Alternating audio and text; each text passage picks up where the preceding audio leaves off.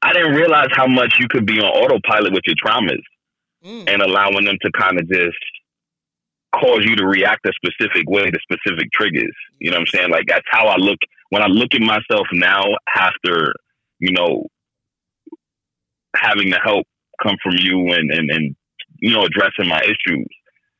Like seeing myself, I really started to see that, yo, I really was just on autopilot, either looking for triggers or creating those triggers so that I can respond in a way that was familiar to me. I was recreating the same toxic situations I was used to simply because I was used to it. You know what I mean? Yes. That Yes. surprised the freaking life out of me. Like actually being able to see me for the first time, that was the biggest surprise in all of this. Hey y'all, welcome back to Boundaries and Grace. My name is Taylor Chandler and I'm your host. I'm a licensed therapist and I help people break toxic love cycles through one-on-ones and group programs. Today, you are being introduced to Jamel. I think Jamel is an amazing model for men, an amazing model for fathers, and an amazing model for anyone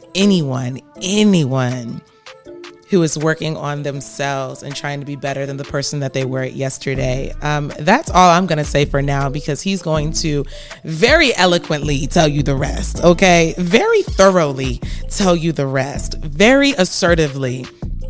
Yeah. Very assertively tell you the rest.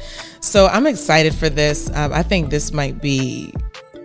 this just might be my favorite episode that I've done so far. So I hope you enjoy it too. If you do, leave a review. I'll see you in the middle and I'll also see you at the end. Welcome, Jamel. I am Jamel J. Fax Lashley.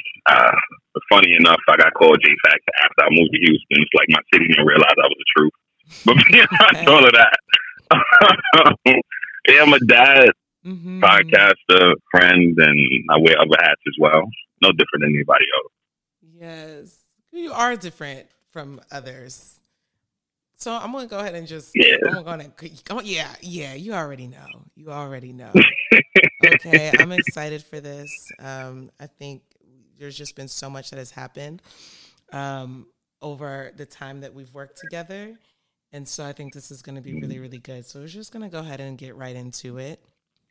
So that the people can hear all of the wisdoms on the nuggets that are in your brain. So first thing I want to ask you is how we came to work together. What was happening in your life that brought you to doing one-on-one work? I had a lot going on actually, but in the midst of what I was going on, or what I had going on, I should say, I was scrolling on Instagram. You know, when you got a lot on your mind, you're trying to sleep, or after a long day or a task, an event, you're trying to like unpack your mind. You just end up scrolling through social media, kind of get something to get you hype or make you a little bit happier. You know what I'm saying? That was like, you know, get the dopamine levels up. You know, and I stumbled onto it's a hashtag I follow. I think it's called self-care, or I can't remember the hashtag. It's been a minute now. And I stumbled onto your post, and it hit me in my chest like a Mack truck. Oh. I was like, whoa. Is she talking to me? Like, I've never met this lady before. Where did this come from? You know what I'm saying? And instead of me getting the dopamine that I was looking for, I ended up, you know, getting a reality check. Wow. I knew I had issues going on, whatever the case may be, but I didn't realize that I was ready to actually address those issues. And that moment just affirmed the fact that, hey, you need to get this taken care of immediately. You know what I'm saying?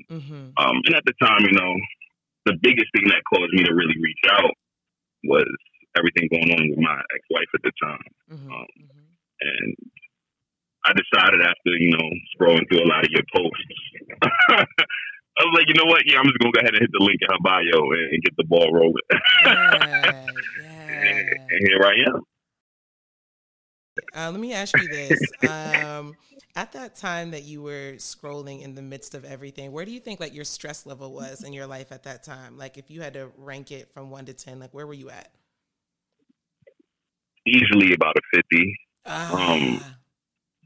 Easily a 50. I didn't realize that I was so hard pressed from every angle. You know what I'm saying? Like I know I was hard pressed. Like, for the most part, we all are hard pressed. But I didn't realize just how much pressure had built up between me, that rock, and that hard place. You know what I'm saying? Like, yeah.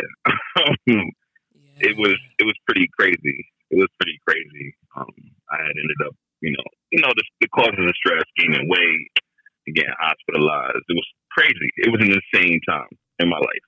It was insane. Honestly, I don't even think it was me not noticing. I think it was me spot filling. You know what I'm saying? Like, instead of me addressing the mess, I kept finding a new spot to put the trash in. You know what I'm saying? Like, if I can't see it, then I'm okay. But I wasn't okay. That spot kept getting more cluttered and more cluttered to the point where I ran out of place to put the trash. Yeah.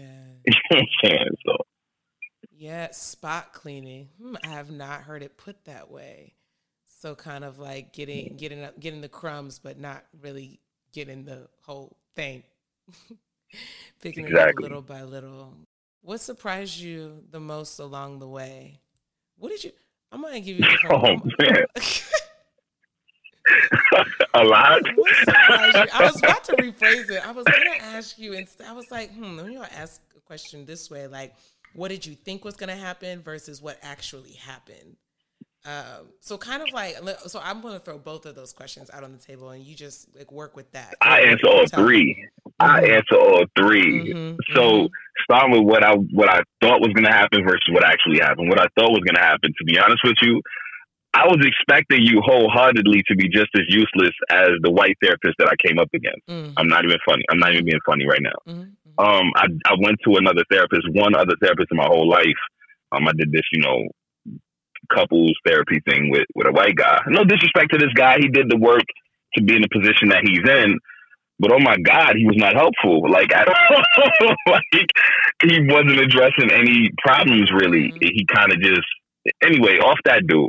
I was expecting it to turn out the same way. I was ready to just count therapy out altogether and be like, yo, maybe I just need to, toughen up a little bit more. Maybe I just need to like buckle down, focus a little bit more. Maybe I need to read my Bible a little bit more. Maybe I need to be around like good people more. Like I felt like it wasn't going to work. That's what I thought was going to happen.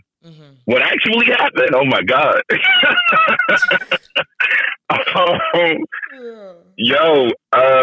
Jesus, to say the least, for the first time in my life, after actually talking to somebody, and I don't even know if it has anything to do with the fact that we share the same hue. I haven't the slightest idea, but I felt heard. Like, I felt like you understood what it was that I was dealing with. And not only did you understand, you knew exactly what tool in the OR to apply to that situation to get that taken care of. You get what I'm saying? That's me paralleling it to actual surgery. You see what I'm saying? Like, you were able to identify and point out exactly what the issue was and how to fix it.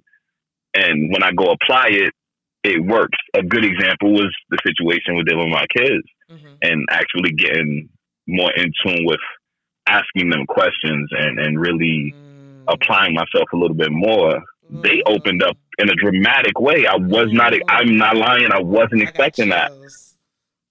I wasn't expecting that. They opened all the way up to me. Like, when I got off the phone with my daughter after we was talking, I cried like a baby.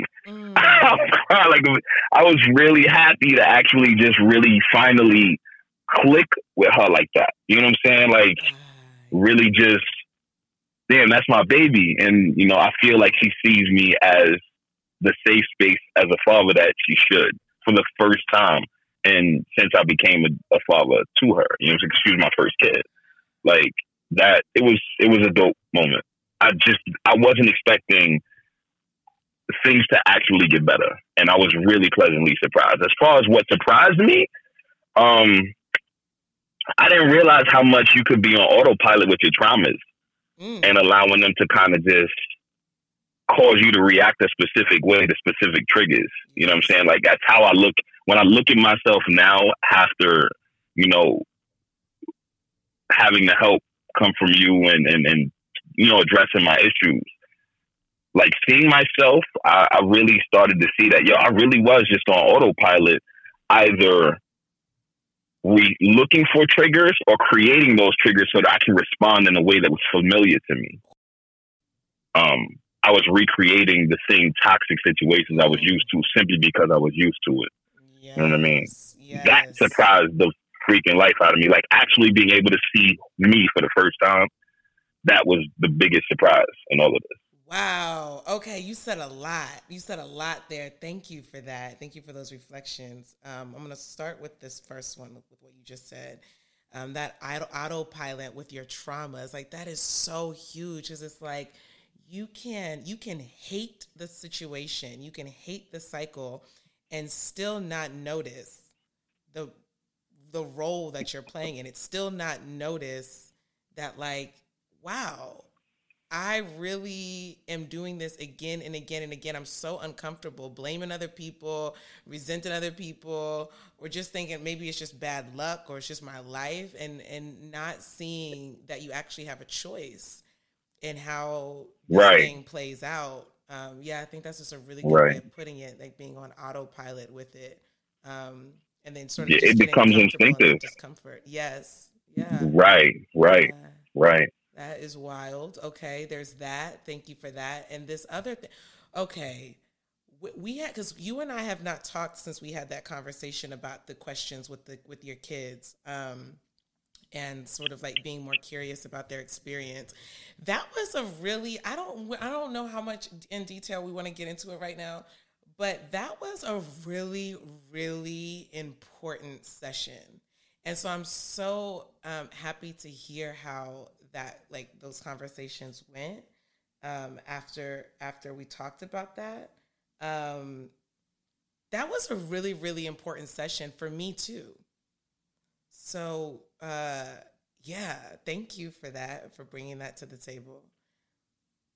Yeah, of course. Thank you. If I didn't get that advice, and that guidance, I probably would have been recreating, much like I said a moment ago, the very thing that I was trying to avoid. We all do that. That's something, and so I'm glad that you're saying it, because I think we all have this experience of being really surprised that we do the same things that we hated, or that we do the same things that we like wish our parents didn't do. And until we bring it to like a conscious awareness and allow someone to see it, right? Like we have like all of these hidden parts of our lives and like these shameful parts. And maybe we're not even conscious that there's shame attached to it, but there's a reason why we hide it, right? And then until we bring it to the table and say like, hey, this is what's going on, we all are only doing what we have learned to do, what we saw, what has happened to us, or what we were told.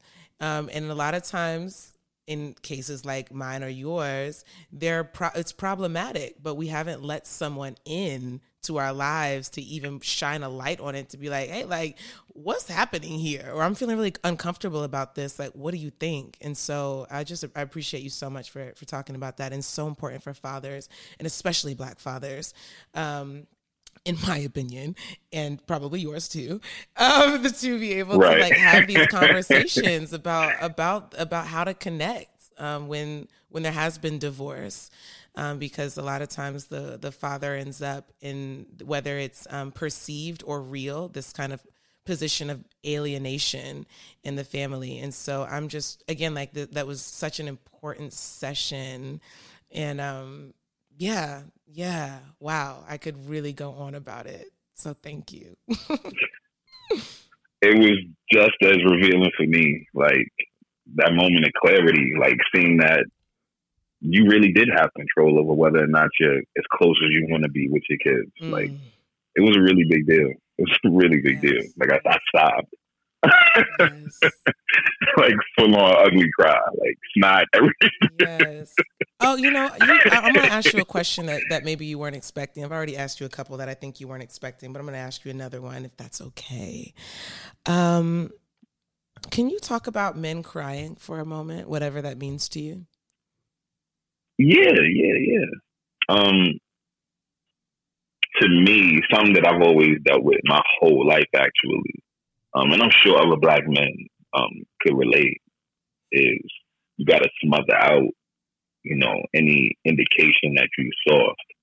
You know what I'm saying? Especially considering, like, the environments most of us grow up into. Even if you wasn't on like no gangsterdom or anything like that, realistically, in order for you to survive in that environment, you had to carry or do certain things in order to, make it out of it. You get what I'm saying? And in most cases, one of those things is to never shedding a tear, or at least never letting anybody see you shedding tears. You see what I'm saying? And it comes with the stigma that if you do, then you a coward or you effeminate or whatever the case may be. You're looked at as less of a man in those circumstances. And me personally, I had a really hard time expressing. Even today, I sometimes be like, I hide my face or tuck off somewhere. If I am. But what I really had to come to terms with is that every single person on the planet, unless they got some kind of defect when they was born, has tear ducts, and they're there for a reason, whether joyous or sorrow. You were made to shed tears. You know what I'm saying? And it's kind of counterproductive to stifle out a part of yourself, because it really is a part of you when you need to not just experience it, but express it. Because realistically, if you never shed a tear, the only other default that you're going to go to, if you're not sad or like, if you're not shedding tears for like sorrow, for example, you're going to default to anger. You know what I'm saying? Or I should say that sadness is going to, or those tears are going to translate into other things that have nothing to do with the true emotion of what it is you feel. So I just really think it comes down to a matter of accepting the fact that you're just as human as anybody else. Yeah, I love that. Letting that be just as valuable as a part of you than the happy parts of you or the strong parts of you, or what someone might superficially call strong, just to be clear. Yeah. But yeah, that you don't lose muscle mass because you shed tears. Right. Right.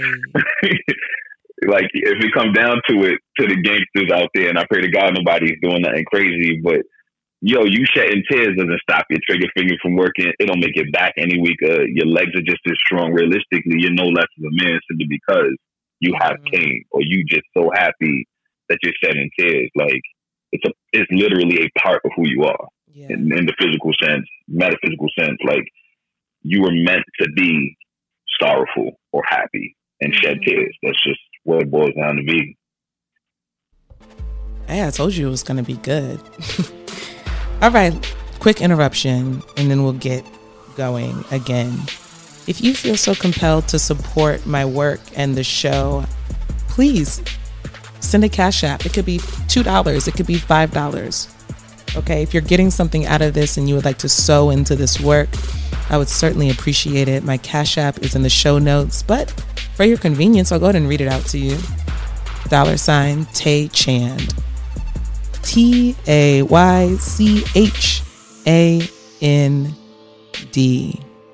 I'm proud of my work. I'm proud of what it's doing for people. I hear awesome feedback often. I'm grateful. And so if you would like to show your gratitude and support, certainly would appreciate it. Thank you. Let's continue.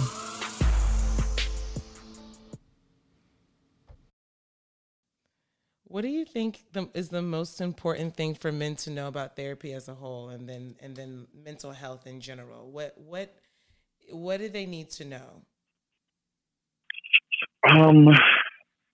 Most important, I'm gonna say that therapy doesn't make you crazy or that you're weak.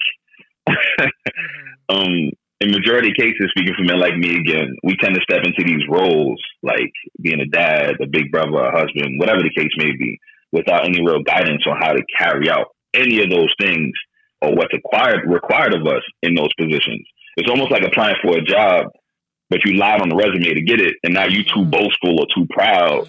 You know what I'm saying? You're too proud or bullheaded to get on Google and research the position and figure out what you need to do or ask somebody for help. You know what I'm saying? So I think that's, to me, that's what's most important. Knowing that you're human and need help. Like, if you break your arm, you're not going to duct tape it and keep it pushing. You're going to go to a hospital, you're going to get the bone reset, and then you're going to cast your arm. So if that's the case with your body physically, why would you take a duct tape approach to your mental health when your brain controls the rest of your body? Like, if your brain fails, all of you fails. Something that That's first. Let me just reflect back to you what I just heard. That there's I'm gonna throw the word ego in here. And that Definitely can make it difficult to admit that I don't know how to do this. I don't know how to do this thing of being a father. I don't know how to do this thing of being a husband. I don't know how to do this thing of crying and expressing my feelings, right? And so first there is this over-identification with roles, like, for example, in work, or becoming this, like, someone might describe it as like a shell of a father rather than being like emotionally present. There's just sort of like this functional role filled rather than the emotional role. So over-identifying with like the label itself rather than like what is the man in that role. So there's that. Some things that come up for me, and this is with men and women, but those who do not have, and this was me as well, that did not have like a good role model for that thing. Like, for example, a wife or a husband, right? That's a role, and then there's a person in the role.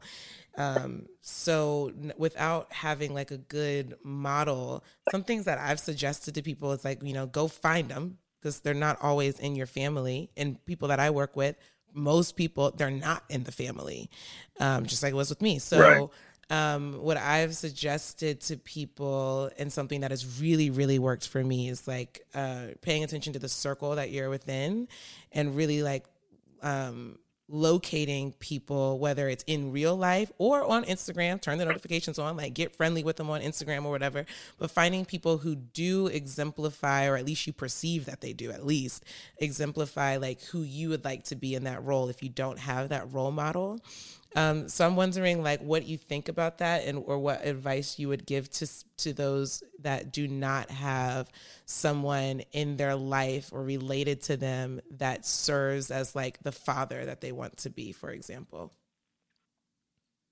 Yeah, so that was a tough one, because I was a little bit more forward, if you will, with trying to actively look for that you are that person, you know what I'm saying, or that entity. I was really forward with that. Like, I'm naturally more emotionally expressive normally, but I tend to, I'm dealing with not tucking it away when I'm triggered and things of that nature.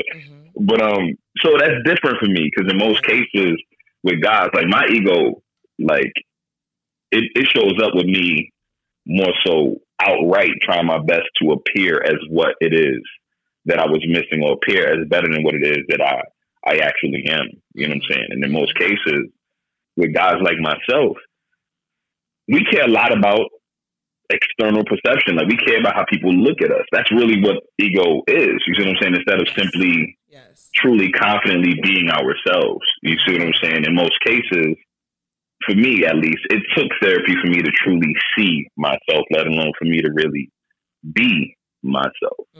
So I think the obstacle to overcome in that situation with people that are trying to figure out what it looks like realistically, outside of humbling yourself, because I know I don't like eating humble pie personally. It doesn't taste good. Outside of humbling yourself, really acknowledge the fact that if you haven't had this thing in your life, then you can't. This is just logical. If you haven't had this thing in your life, then there's no way for you to really know how that thing works, what that thing is, or what it even looks like. So it's best to outsource it to somebody that knows what it is, so that you can get what it is that you need from them, so that you can be what it is that you are actually missing. Like, companies do this. Fortune 500 companies do this. They hire consultants because they don't know what it is they need to do. So they get someone to come in that specializes in it to help them do what it is that they need to do. You shouldn't treat yourself any less than that Fortune 500 company treats their business. I love that. I totally love that. I think about it in like a similar like kind of metaphor. I think about like you should have a board of like your board of directors, and like around the table, like you need to get the people. You sitting at the head, and you the CEO of your life, but you need to get some people around the table who can mirror to you, reflect to you who it is that you want to be. So I love that you put it in that way. And I agree that you shouldn't treat yourself any less. And like, you know, outsourcing it, that's a really good word, I think, for people to remember. Outsource it. Go find, if it's not in your house, if you didn't grow up with it or whatever, you got to go find it, whether, you know, it's in exactly. And again, it can be multiple people around your table, but find people who know the ins and outs of that thing that you want to be, and be around them and like absorb what they got going on and learn their behaviors. And so that's really, really, really good. Thank you for that. In our work together, we talked a lot about anxiety. I talk about anxiety a lot on Instagram and everything. There's a lot of posts about anxiety and how to manage it, and a lot of things about anxious attachment and how to calm the hell down, right? Like everybody just needs to relax. And how do we do it? How do you relax? And so now, first, I want to ask you, you know, like, what is that? What is it for you? What is it? What is, as I'm saying that, what comes up for you, and what would you like to share with us about that? And then I would like to know how you maintain a more peaceful, calm state now. Yeah, I honestly didn't even know what anxiety felt or looked like. Mm-hmm. So when people would say, I'm going to keep it a buck. Like when I first heard the word anxiety used with regards to somebody experiencing it, it was Kim Kardashian. I kid you not. She was arguing with her sisters, and she said flat out, "Oh, chill out, you're giving me anxiety." I'm like, the fuck, what is she fucking talking about? I didn't mean to laugh at her. I swear, I did not mean to laugh at her, but because I wasn't familiar with it being used in that way, my first instinct was to, she's fucking bugging right now. Like, what's wrong with her? When in reality, she's really just in tune with her humanity, and she's able to identify what's going on around her and within her. You see what I'm saying? And then here I am, you know what I'm saying? I made fun of her in that moment, like, she's bugging. Well, while I'm actually dealing with the same issues, but I wasn't able to identify what it was. Yeah. You see what I'm saying? I'm thinking all these things I'm doing, blowing up phones and sending like 700 text messages. I thought all that was normal. You know what I'm saying? I thought that's what you were supposed to do. But in reality, that wasn't it. Yeah. That wasn't it, you know, and that wasn't it. So, when I learned, that's when I really figured out, oh, damn, like, you know, I really wasn't no different than her in that situation. It's just she was able to identify it. But now, how I maintain my peace and keep it under control, I talk to like-minded people, much like what you said a moment ago. Mm-hmm. Like, I'm always chopping it up with people that's dealing with the same issues. And we bounce things back and forth from each other, you know, exchange information. Breathing is a big one, like actually just stopping and grounding myself in the moment, and taking an inventory of that moment. Yes. Like just stopping, like, yo, what's happening? What's going on? Yep. You know what I'm saying? The minute I feel any kind of like trigger, I just stop myself. Yeah. Yep. Being intentional about expressing myself, because one of my biggest triggers, I say, is in cases where I feel like what I'm saying isn't translating, I shut down. And that leaves me alone to deal with my anxiety, and I'm fighting within myself versus if I'd have just expressed myself, I wouldn't have put myself in that situation. That's so good. So I'm a lot more intentional. Yes. Yeah, I'm a lot more intentional about expressing myself. I even started a guided meditation with RZA on Spotify. Okay. I think it's, what he called it? Kill the Noise. On Spotify, I said grounded.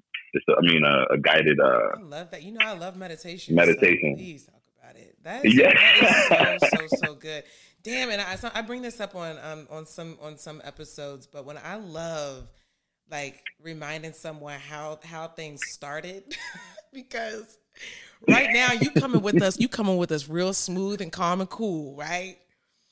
Ooh, it's not that way at the beginning, and I love hearing it because it, like, you know, as you just described, you described a very conscious state, right? Where, okay, I notice that the trigger is happening.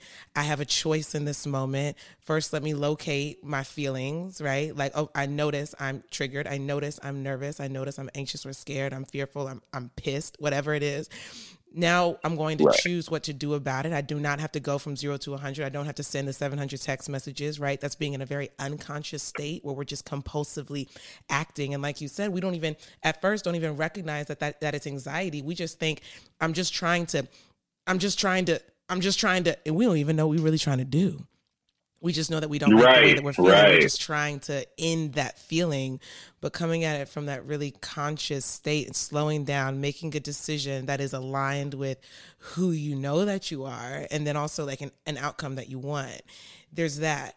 But let me back myself up to 30 seconds ago when I said where we started, Jamel, was not sounded like this, right? It was like it's like the panic button was being hit, trigger. You were diving in, and so do you have anything to say about that? You want to tell the people what that because let us not forget what these beginning days sounded like. Felt like. Can you talk about that a little bit? Yeah, absolutely. What I think honestly was happening at the beginning was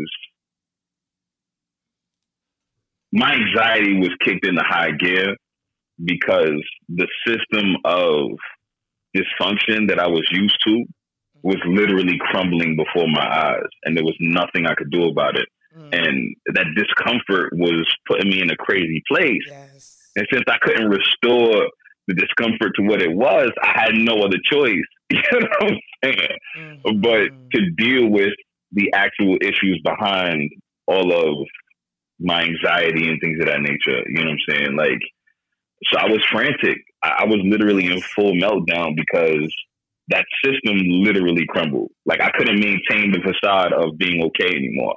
I couldn't maintain the trash, like I was saying. Instead of spot filling it, it took over my whole home. Like, there was no way for me to put it out of sight, out of mind anymore. Yeah. And I had to address it. Like, it was crazy. Honestly, to be honest with you, I didn't think after that first session, because I was a mess, I didn't think we was going to keep talking and it was going to get anywhere. I think I said that already. I was ready to, because at the end of the day, I was still going back to the I still had to look at the system fall apart. You see what I'm saying? Yeah. Like, we were in the beginning stages, so there was this pull the sheets off, if you will, or like open the curtains up, turn on all the lights. That's what the situation was in the beginning with therapy. So I had no choice but to face it. Like, I'm not saying you grab my neck like a puppy and put my nose in it, but you damn sure didn't let me overlook what's actually going on.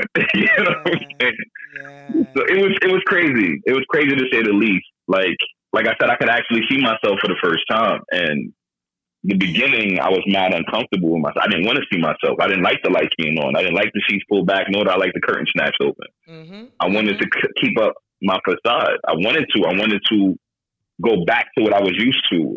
It's like muscle memory. You know what I'm saying? Like, when you do something for so long, so much, all you do is default to that thing. And when I couldn't default to it anymore, I was literally losing my mind. Yeah. Literally. You said, and big shout out to you for staying in it, because that is a super tough position to be in. It's a really vulnerable position to be in. When you put these things on the table and shine the light on them, and to be already in a position in your life that you would have preferred not to be. And then you're like, oh my God, I'm going to tell this stranger about it. And is it going to work? And that's a really tough position to stay in, and then keep showing up week after week. So there's that. I want to sidebar this. We started our work together when you were at the beginning stages of the divorce, like you mentioned. And I have experienced that men have a harder time in those moments than women do. That the fallout is like more extreme internally, but externally we don't see it. But internally, it feels like objectively worse. And I say that because, and I want to know what you think, because what I have theorized is this, like, that because men are more identified with their roles and more because men are more inclined to like work, like be in a role, like, okay, I am working as a father, I am working as a husband, I'm working at work, like they're identified with the role, the label itself, that when the label is gone, so now I'm no longer a husband, that the fallout because of the over-identification is like worse than women, where as women seem to be, just in generally speaking, I'm not talking about every single person, Lord, but generally speaking, women are like, yeah, you know, I gotta be careful. Let me make sure put all my disclaimers out here. Okay. I don't want nobody emailing me, calling nobody. So women don't recognize that this is a privilege. Okay. Women don't recognize that this is a privilege, that you're socialized and encouraged to find other identifications that are more about like who you are at your core. Even in like friendships, the way that female friendships unfolds, like it's more about like these core feelings, where men totally can have those relationships. It's just that they're not encouraged or socialized to do so. So there's this privilege that women have to have, like when a divorce happens, they are grounded in their grounding is in other sources other than just their husband. Like they're able to kind of like find their self in these, because they've already been seated in other places. And so I'm wondering what you think about that, because I could go on. I just wanted to kind of throw that out here. Yeah. So in those cases, like what I've seen, and I ain't no professional, so I'm just going off what I've experienced. What I've seen in cases where if a woman gets divorced and things of that nature, while they do also have like other things they can identify with, they have a really strong support system. Like realistically, one thing that rings true to me today, as much as it has 30 years ago or so when I first heard it, is that women do stick together. And there's often this weird stigma with guys when we going through something like this. You know, we realistically be uncomfortable. Like, we be uncomfortable. You hear your man is on the phone crying and shit. You like, all right, bro. You'll be all right, but it click. Like, realistically, you don't really want to be bothered with like that level of emotion, because then it starts to open up like what you may have going on as a guy. Because considering the fact that almost every guy is affected by this very thing, like we over-identify with those titles. So when you're talking as a guy, I'm talking to another guy that over-identifies with the title, and I lost the title. He can't relate with what the hell I'm talking about. He don't even want to consider. He doesn't even want to fathom the idea, because it'll rock his world just as much as it's rocking mine. You know what I'm saying? So he's like, nah, fuck out of here, I'm out. Click. You know what I'm saying? You might offer some words of encouragement. Hey, hold your head, my dude. Click and get out of there. You know what I'm saying? And he out of there. But realistically, as a guy like myself, one of the first things that came to mind when all of this fell down was the immediate realization that I didn't know who the hell I was. Like almost instantaneously. I'm talking about the very first thing. One of the first things I was dealing with was, oh my God, I don't know who I was. Yes. And it scared me. Like I immediately started to look for other things or other like ways that I could identify myself, so I didn't feel that heavy realization of the fact that I didn't have an identity outside of what it is that I did. I was what I did. I was what I was doing. I was what I possessed. You see what I'm saying? And when all that came crashing down, that realization sunk in fast. Like, and it's a scary thing, because who wants to know? And one of the biggest things with me that I realized a lot of other people deal with too, I honestly didn't know, because again, this isn't something that we talk about on a widespread scale until more recently, I should say, was the fact that I was putting a time limit on much of what it was I was going through in life. Like, damn, I shouldn't be going through this at 34. Like, nigga, you don't know who you are at 34? The fuck? Like, you know what I'm saying? Like, you don't like. It's a weird stigma with time and certain things. Like, it really clicked for me. I think I was on TikTok. I was watching a TikTok video on Facebook, and another guy. Like, what made me realize that I wasn't unique in what it was I was faced with was another guy. He was 35, I think, And he had verbatim, I didn't know who the hell I was at 35 years old. And when he said that, it punched me in the chest like, oh my God. I'm not the only one that don't know who the fuck they are at 37 years old. So what I really had to do outside of the fact that I'm now seeing myself, because that's really what it boils down to. Outside of the fact that I really am seeing myself, I had to figure out not just what I am, but who I am. You know what I'm saying? I actually sat down with my journal. I stopped writing and started recording it too, but I sat down with my journal and I wrote down what I thought was the who, and realized quickly that I was writing a bunch of what. Really quickly. Yeah. I was writing a metric ton of what. You see what I'm saying? Like the very first thing I wrote down was Deborah's son. That's a what. You see what I'm saying? When I get a chance, I'm actually going to send you a picture. But the whole list was just a bunch of whats, and it stunned me. It really stunned me. Like it had nothing to do with who I was. Yeah.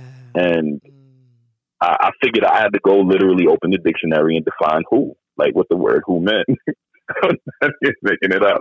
And once I knew what who meant, I sat back down and reflected like, okay, so now who are you? You know what I'm saying? I was able to identify like who I am apart from what it is that I do. What I do or what I possess isn't who I am. Yes. It's just a part of an extension of who I am, not really who I am. This is going to help so realistically, many people. Yeah, a lot of people deal with that. Like a metric ton of people deal with that. And I really, when I started, I had no clue. Because again, like with guys, specifically guys, we don't talk about shit like that. Like we don't. Even in our little private circles, you know how women got y'all little girl talk, guys got their guys. So we don't talk about shit like that. Yeah. Like when we alone, like we talk about the problems with our what. You see what I'm saying? Like, oh man, my job driving me crazy. You know what I'm saying? My wife is, she complaining. My kids, all of those are the whats. Father, husband, employee. You see what I'm saying? All of those are the whats. We talk about that stuff. We don't never talk about really, realistically, who we are. Thank you for that. That was. I'm glad we got into that. That was not on the agenda. But that they were saying like this, it's a huge pervasive issue. And so I know that a lot of people are going to be able to relate to that, men and women. But again, like this is, I think, heavily affecting men, that over-identification. Right. So thank you for that. And yes to the meditation, yes to the journaling, yes to the managing the triggers. You're killing it just all around. This is our last question here. Okay. I should have told you I was going to ask you this, but I didn't. I asked everybody this. I just must have thought it was a given, but I'm sure you're going to do fine. If you had to guarantee that listeners were going to walk away knowing one thing in particular, if you knew for sure that they were going to absorb it into their brain and remember it forever, what is it? What is the thing that you would want the listeners to know? From this, I would definitely say the realization that humanity isn't unique to any specific person at all. Like realistically, if you walk in, you're cognizant, you got the emotions that you possess, like definitively you're human, realistically. And you're not outside of all of the things that could affect you as a human. So you shouldn't tuck it away or avoid it. Embrace it and address it accordingly, because avoiding it is only going to lead you into more problems. Mm-hmm. Here we go. Confront the issue. Deal with it. Wrap it. There it is. There we go. Thank you for all of this, for sharing all of your wisdoms, all of the nuggets. This was really, really, really good, Jamel. And you're going to really... Thanks for having me on. You're going to love hearing yourself reflect all of these things that you have, I'm going to say realized about yourself, because we don't really I don't think about it as like finding something outside of you. It's like, oh, you just realized, like you said, I saw myself for the first time. It's realizations of who you really are. And so I appreciate you sharing all of that with us.